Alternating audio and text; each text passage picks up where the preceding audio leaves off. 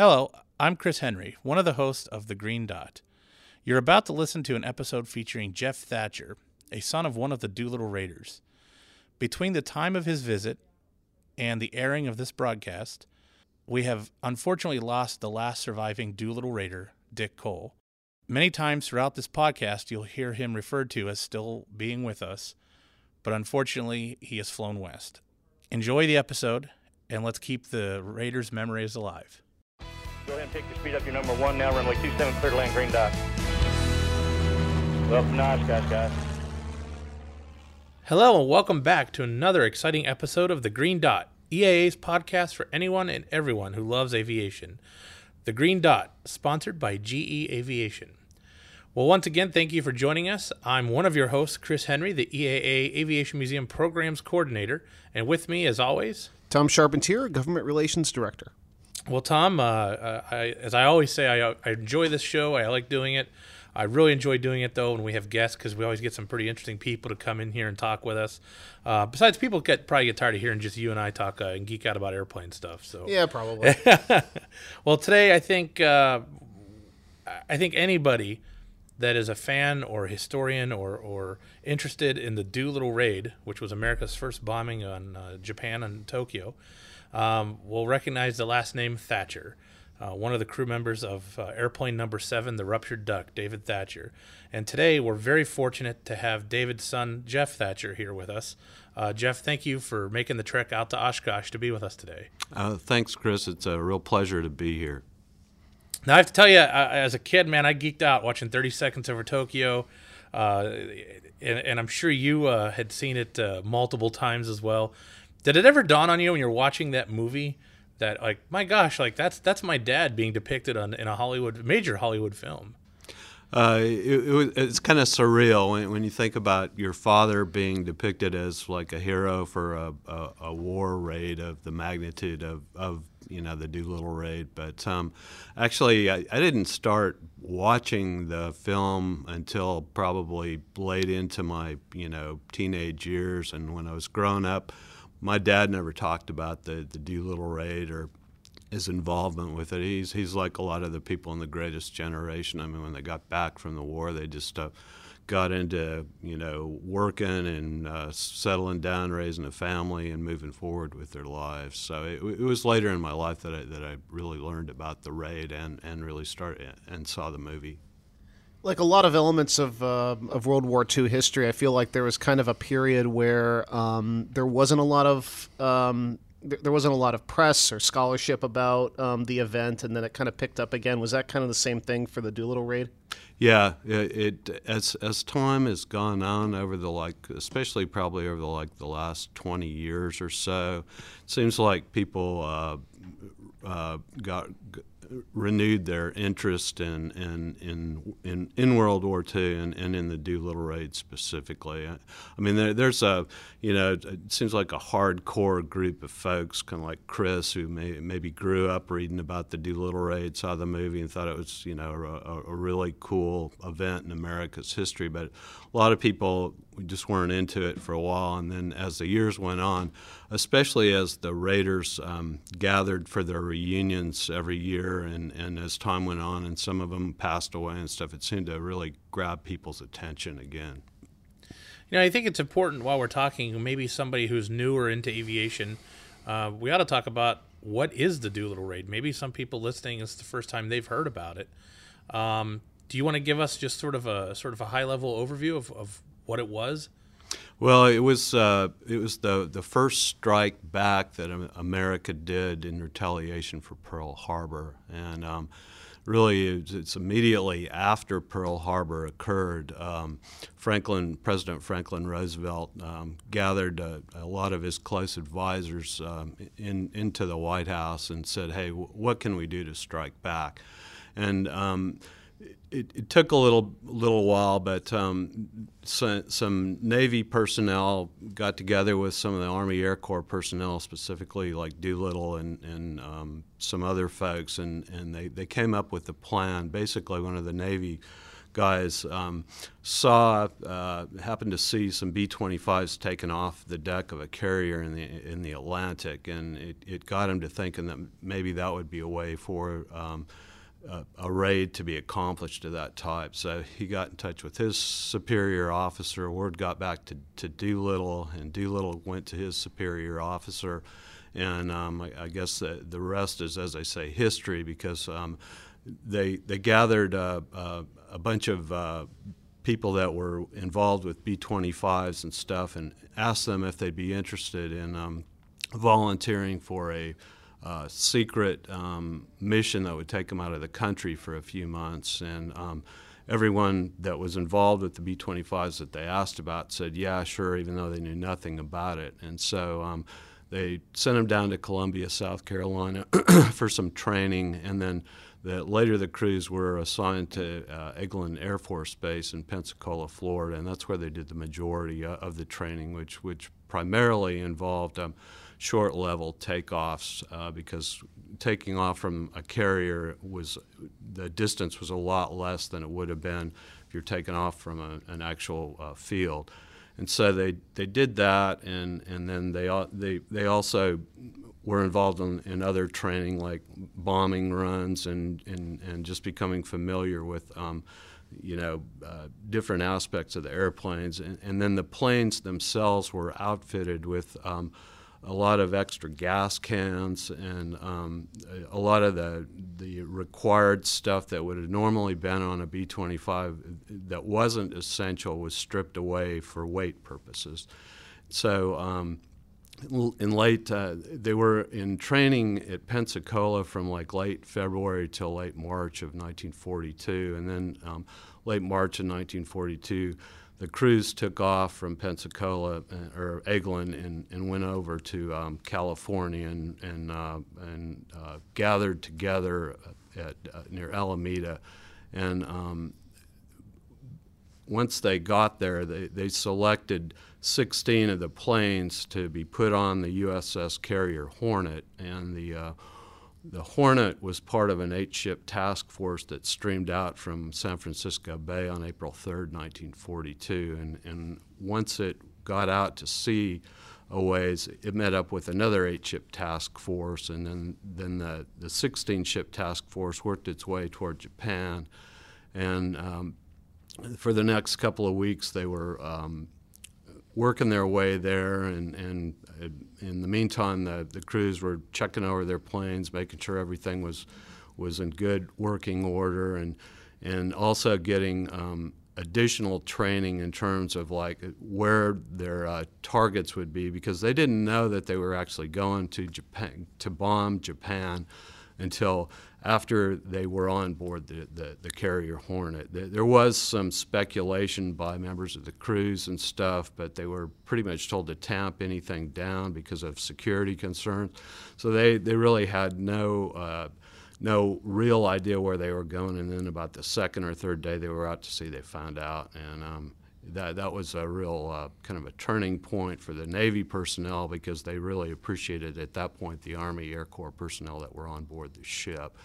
And so anyway, they cruised on out across the Pacific and encountered some pretty rough weather. But on April 18th, which was like basically about a day and a half ahead of the time when they actually planned to do the raid. They were originally planning to take off on the evening of April 19th, but the morning of April 18th, there were some Japanese picket boats that had been stationed out several hundred miles from Japan, just so if there was any kind of an invasion force or any type of an attack toward Japan, it would be kind of an early warning system.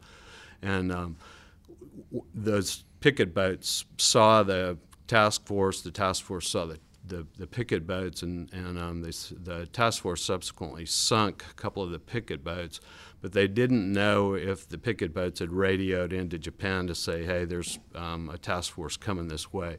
And so they couldn't wait. It was just time to take off, and even though they were about 200 miles further out than they had planned to be when they were going to take off on April 19th, the order was given to just go ahead and go.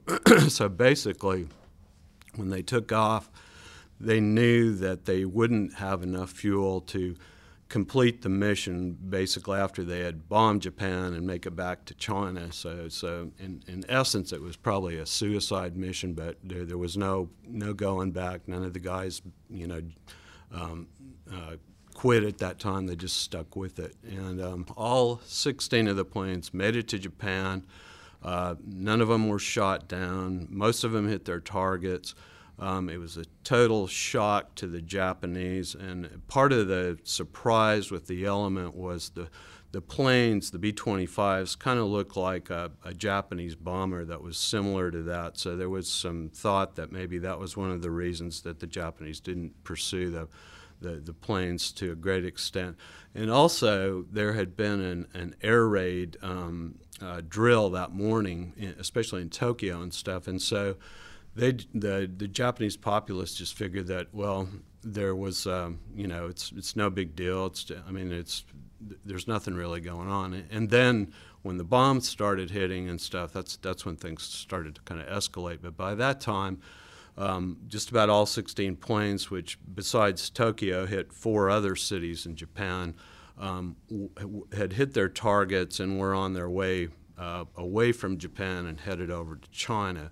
But that's when the raid or the mission really became difficult for the planes. One plane crew went to Russia because they were having some issues with their fuel consumption, and they knew they wouldn't be able to make it to China. So they went they flew to Vladivostok, Russia, and landed there, and then they were interned in Russia for about a year before they escaped into Iran. The other 15 crews made it to China, but the original plan for the raid was that since they were going to take off at night and bomb and then make it back over to China, that they would be there like on the morning of the 20th, and there were some airfields that were supposed to be set up in free China where the crews could land and leave the planes for use by other American troops later. But because they had to take off early, by the time that they hit China, like the coast and flying over China, it was completely dark, and on top of that, a pretty intense rainstorm had blown up, and visibility was pretty bad. So most of the crews ended up, all 15 of the other crews ended up either bailing out over China and their planes just went down, or like in my dad's case with crew number 7, they actually crash landed off the coast of an island. And crew number 15, which also ended up having a role in with my dad's crew, the mission doctor, Doc White, actually ended up saving the life of my dad's pilot, Ted Lawson. They ended up landing out in the East China Sea and ended up on an island after they moved into. After they evacuated the plane. So from that point on, they went, the crews that weren't captured, and there were actually 2 crews that were, and the guys that weren't killed, there was actually 3 that were killed. One guy, Leland Factor, who is my dad's best friend on the raid, was actually killed bailing out over China. They never did figure out if his parachute caught on the plane or if it just didn't fully deploy, but they found his body next to the plane when they found the wreckage later. But he and then 2 of the other raiders that were with one of the crews that got captured actually drowned. So 3 of them were killed outright, and then 2 of the crews were captured. They ended up executing 3 of the raiders that were in those crews, the Japanese did, and one of them starved to death, and then there were 4 others that were tortured and kept prisoner by the Japanese for the duration of the war. And then the other raiders that landed or that were able to bail out over China, or in my dad's crew's case, crash land, ultimately, those raiders were able to make it to safety with the help of the Chinese. Wow, I think the Doolittle raid is known for very good reason as probably the most daring certainly aeronautical wartime achievement of the war. You know, Army medium bombers that were never designed to take off from an aircraft carrier doing that, hitting Japan, 4 months after Pearl Harbor? Mm-hmm. And then, so all told, if I remember correctly, it was out of the 80 men who took off, 72 survived the raid initially. Is that right? Yeah. Well, Well, there was like the factor that died after he bailed out, and the 2 guys that drowned, and then the 3 guys that were executed. So it was actually 74, I think. That,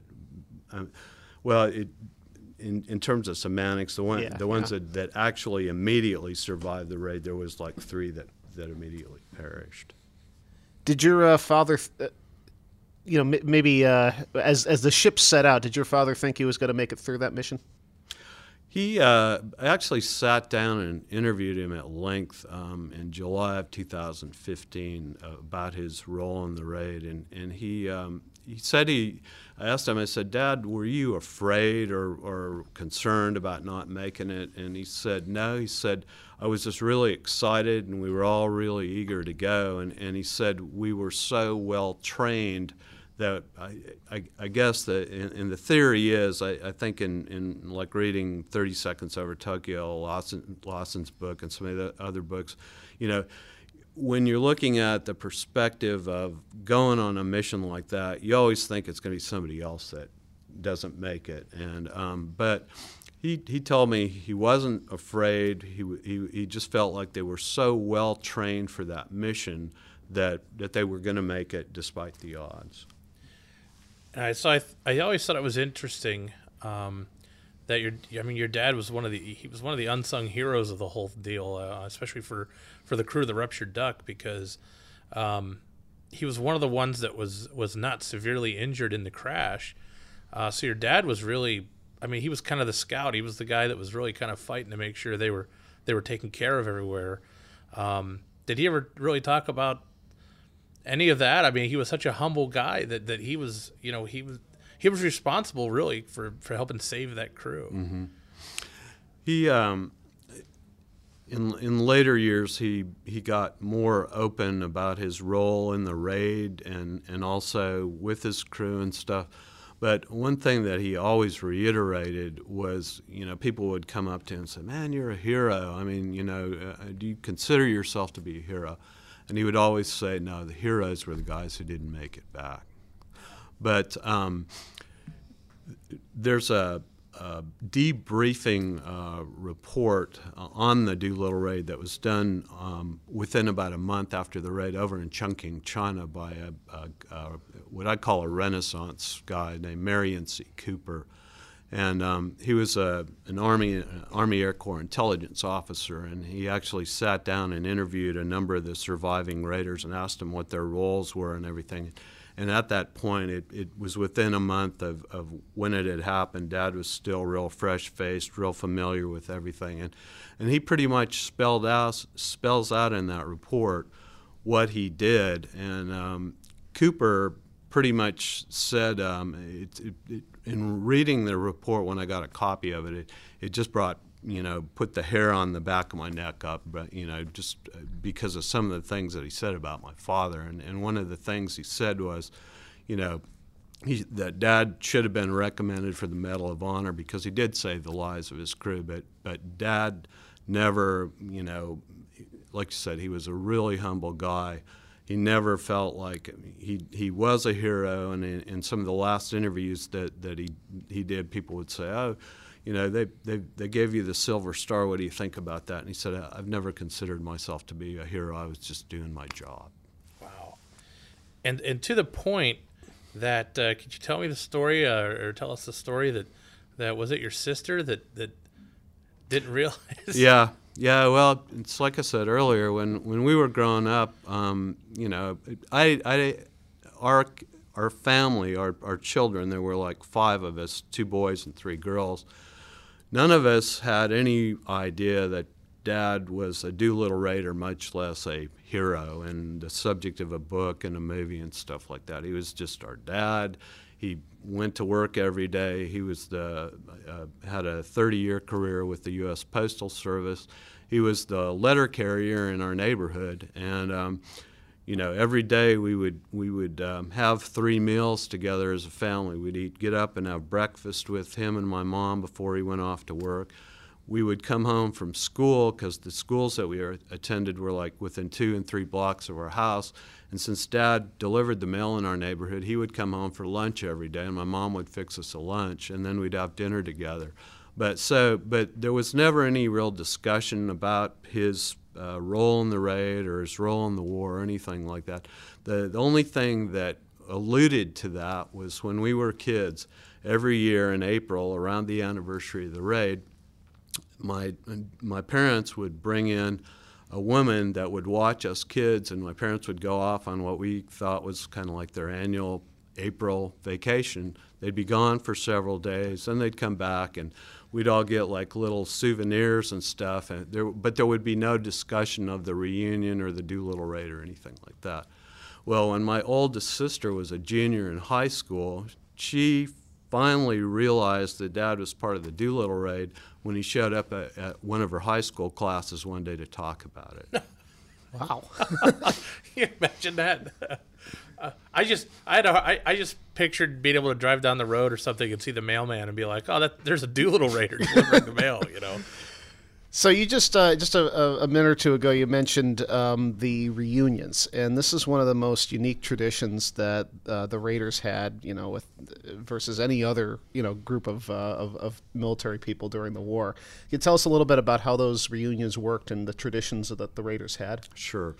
During the when the Raiders were all on the USS Hornet, Doolittle promised the guys that if they made it out, if the raid was successful, if they made it back, that he was going to throw them the biggest party that they had ever seen. And then in 1946, after the war was over, he kept his word. They had their first reunion in Miami, and I think there were probably, 30, 40 of the guys that were able to come to that, and it was just a wild event. I mean, the guys just got drunk. They were jumping in the pool and just causing all sorts of trouble. And the clerk at the hotel was so upset that he complained to management, and he kept telling them, hey, you guys got to get out of the pool. It was like 2 or 3 in the morning. And so when it was all done and said, they all signed some kind of a piece of paper and apologized for their behavior. And this guy had signatures of like 35 or 40 of the Doolittle Raiders. And then I hope he kept that. Yeah. Oh, yeah, I believe he did. But from that point on, every year except for, I believe, 2, one was during the Vietnam War era, and there was another year, I can't remember when, maybe it was during Korea, but they had annual reunions that were held throughout the country. And my dad didn't start going until I believe it was like 1952. And it was another reunion, I believe it was held in Miami, and he actually went to 40 of the reunions. And as time went on, he got more and more involved with the group, felt more comfortable, and it became a more inclusive gathering as time went on, because as the guys had kids, Joe Doolittle's wife, insisted that they needed to open it up where it wasn't just a good old boys gathering, that they needed to make it welcoming for the wives and the kids and stuff. So it became more of kind of a family gathering. But as time went on, my dad got more and more comfortable with it. And as more of the Raiders passed away and he continued to live, he was actually like the second to the last surviving Raider before he passed away in 2016. But he became more and more open about his role in the raid, and when people would come up to him and ask him questions, he was a lot more open and comfortable in talking to people about that. Can you talk about the goblets? Yeah, in 1959, I can't remember what the city was, but It's like Tucson or yeah, something that's like it. that. Yeah, sorry. my mind just escapes me sometimes. The city of Tucson, Arizona, commissioned a silversmith to create 80 silver goblets. And with each goblet would have the name of the raider inscribed both right side up and upside down. And during each reunion, the raiders would have like a private business meeting, and they would gather and they would open up a bottle of Hennessy cognac, and they would pour the cognac into the cups of the raiders that were there, and they would all offer a solemn toast to their fallen comrades. And after the toast was over with, then they would turn over the goblets of their fallen comrades. And after my dad passed away in June of 2016, at the time there was just him and Dick Cole, Doolittle's co-pilot, that were left. And Dick is still with us. He's 103 years old. But anyway, in 2017, when they had the 75th anniversary of the Doolittle raid, it was held at the Museum of the U.S. Air Force in Dayton. They had a private ceremony, and since they were going to recognize my dad, our family was allowed to go in and witness this and stuff. But they poured some cognac into a silver goblet, and Dick gave a toast to my dad. And then when he was done, he turned over my dad's goblet. Yeah, I think Chris, we were at. Well, I assume all of us were at the final the final official. Yeah, we were down for that reunion event. Yeah, in Dayton. We were holding the banner.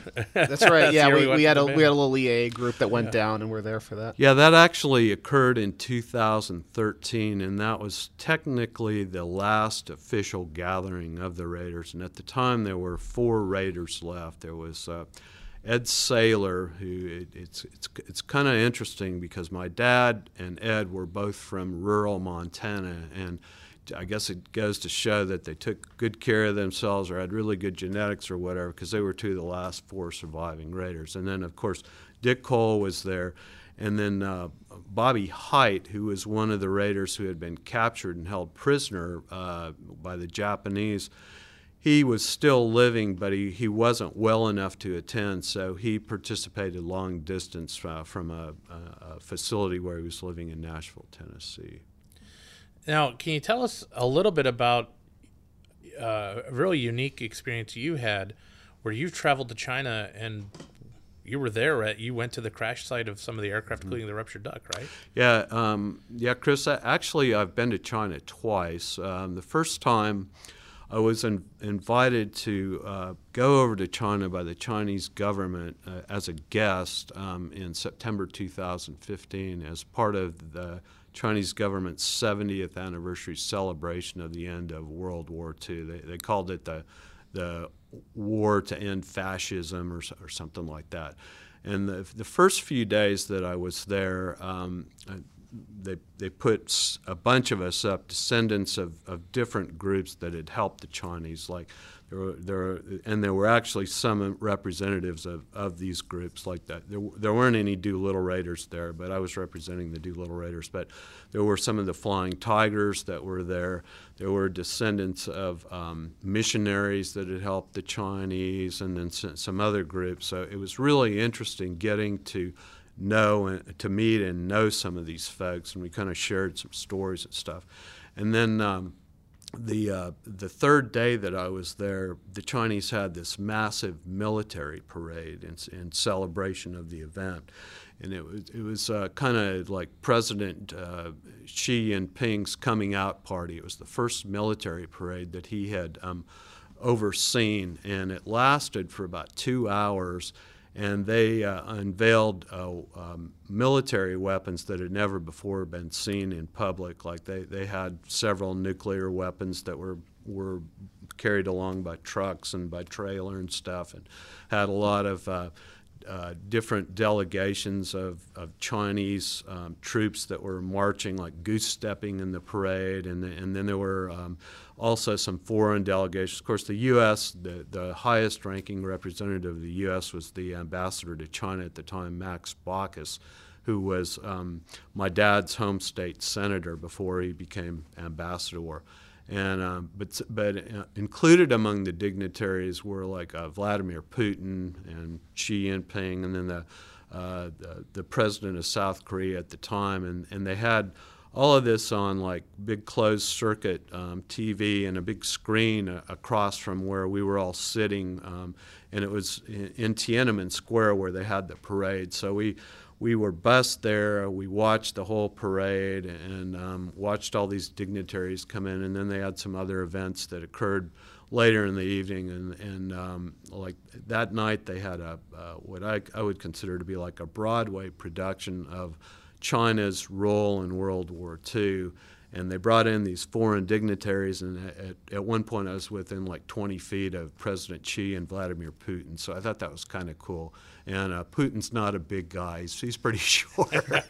But anyway, I digress. Going back to your question, after that official celebration, I had made contact with a friend of mine who lives over in Beijing with her husband, Melinda Liu, who's affiliated with the Doolittle Raiders through her father, who was an honorary Raider, Tung Sheng Liu.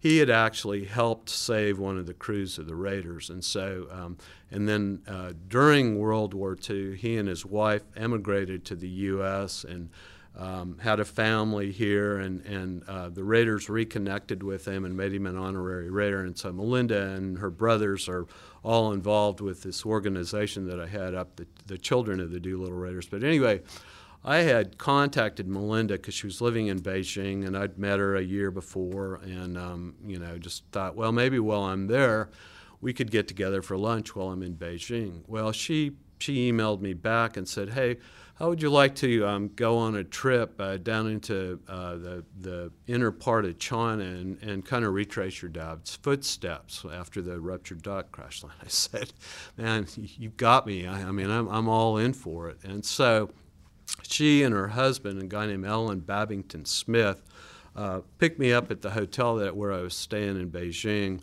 And we caught a flight to an airport called Ningbo, and then we were met by this amateur Chinese historian. His name's Zheng Weiyang, who's traveled all over China and actually researched a lot of the Raider sites. I mean, he's kind of made it his mission, aside from his daytime job and having a family, to do as much research as possible on the Doolittle Raid. And so anyway, he was familiar with where my dad's plane had crash landed, and he's got all these connections throughout China. And so he met us in Ningbo. He had chartered a van, and so for the next few days we drove through Zhejiang province, went out to Nantian Island where my dad's plane had crash landed, and from that point pretty much retraced the steps of my dad's crew for the most part. Wow. How did you feel being on the beach where they got out? I call it my epiphany, Chris. I was standing out there. It was early on a September morning. It was pretty chilly. And it was weird because the night before we had been in this small city on the other side of the island, on the mainland, and we'd gone out to dinner, and the heavens had just erupted into this tremendous like thunderstorm. I mean, it's just flashing and crashing, and just the rain would not stop. And Melinda and I looked at each other and we said, man, this is like what your dad went through when the plane crash landed on the island. So we took a ferry over to the island and drove to the beach, and I'm standing there on the beach, and all of a sudden I just got overwhelmed with emotion. I was just thinking to myself, man, my dad was on this beach 73 years ago, and if it wasn't for some circumstances, if God hadn't been helping out their crew and stuff, he could have very well been killed in that plane crash when they crash landed. He could have been captured by the Japanese very easily, because they almost were a couple of times. I mean, there were so many times when my dad could have either been captured or killed, and I just had this flood of emotion come through me, and I was just felt so emotional at that time. And it was just a real moment where it really went deep into my soul. Wow. What did your dad think about you being there?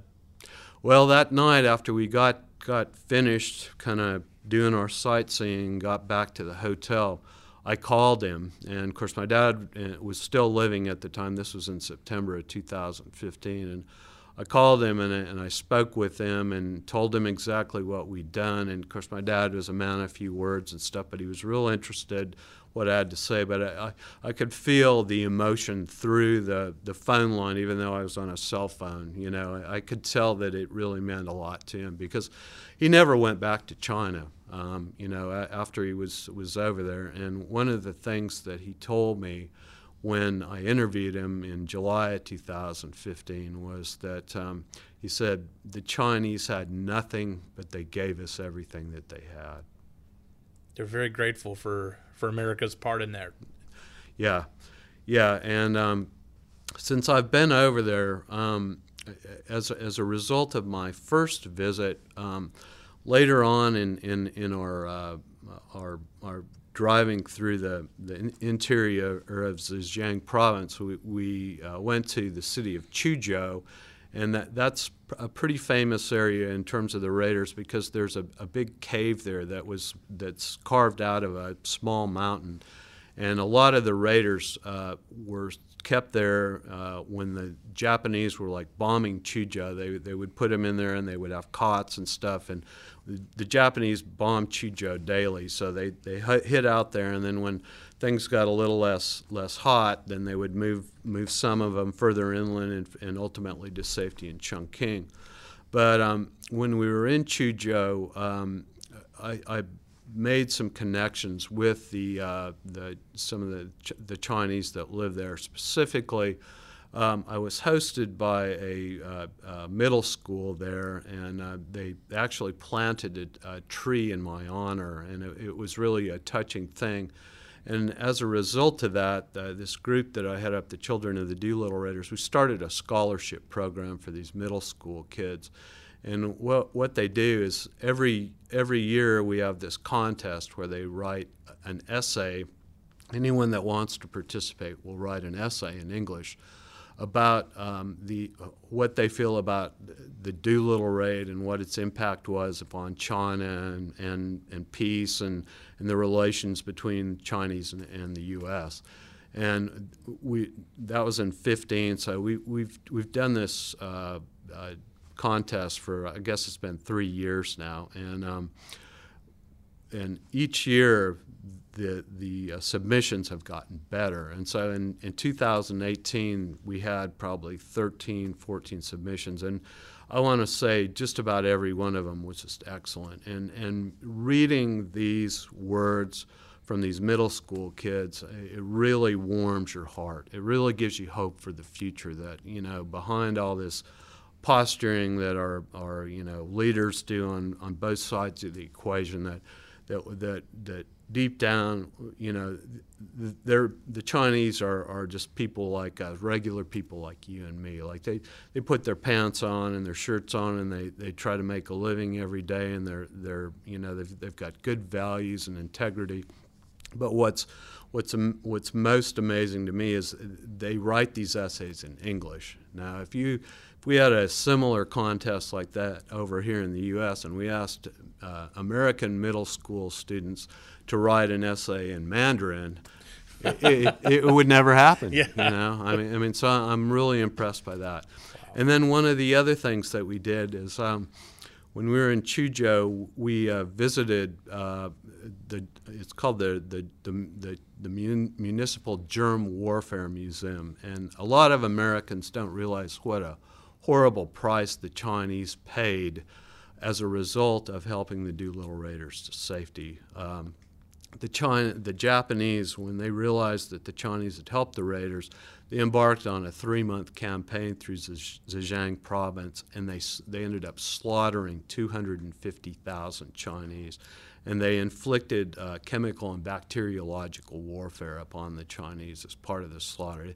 It rivaled the rape of Nanking. It was just horrific. So while I was there, we toured this germ warfare museum, and it really struck me that, because I'm like a lot of Americans. I mean, yeah, I'm familiar with the Doolittle raid and stuff, but I had no idea what level of agony and what level of, just horrific torture and slaughter that the Japanese inflicted upon these Chinese.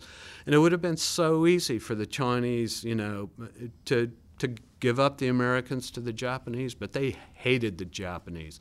I mean, the war for China officially began in 1937 with what was called the Marco Polo incident north of Beijing, but actually in 1931 the Japanese invaded China and took over Manchuria and installed a puppet government there, and they had been inflicting torture and slaughtering Chinese for years and years and years. So the U.S. gets involved in the war in from 41 to 45, and yeah, it was a huge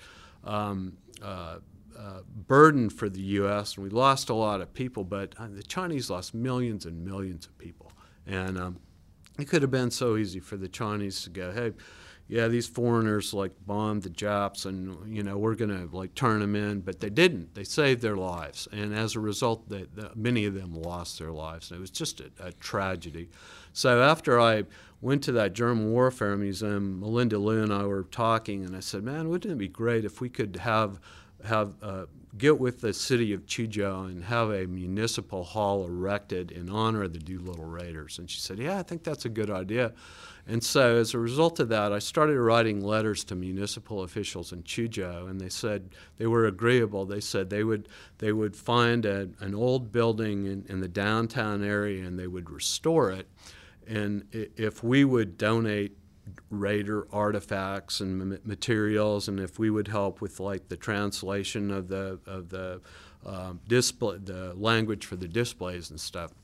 And so we did. And so over a course of period of time from September of 15 until late September of 18, we worked on this project together. And then when I led a group of Raider children, grandchildren, and friends back over to China in October of 2018, they had the grand opening of the Memorial Hall to the Raiders, and I was so proud to be a part of that event. And it just, I mean, I'm just like a common Joe in America, but I mean, if you can make an effort, if you can try to reach out to people that you meet, regardless of their race, their creed, their religion, their nationality, they're just like you and me, and we've got common ground there. And I was so proud when we dedicated that ceremony and opened it up, and it's a beautiful facility. It's just really warmed my heart when I was able to be there for that.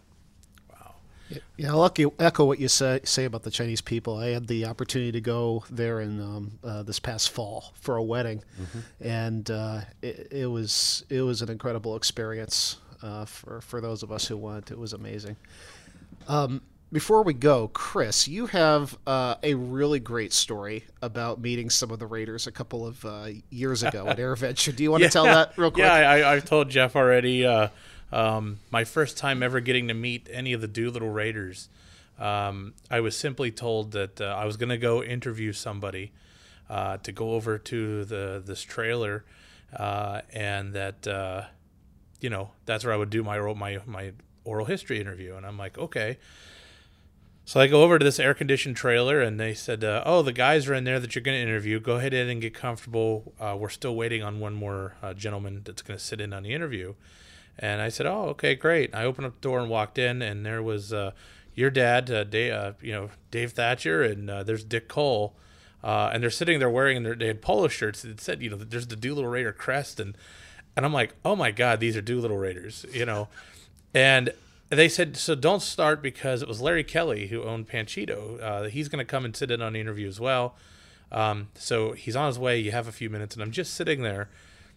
And I'm like, what do you say? You're sitting in a room with Abraham Lincoln. I mean, say something. I could just feel myself saying, oh, my God, make small talk.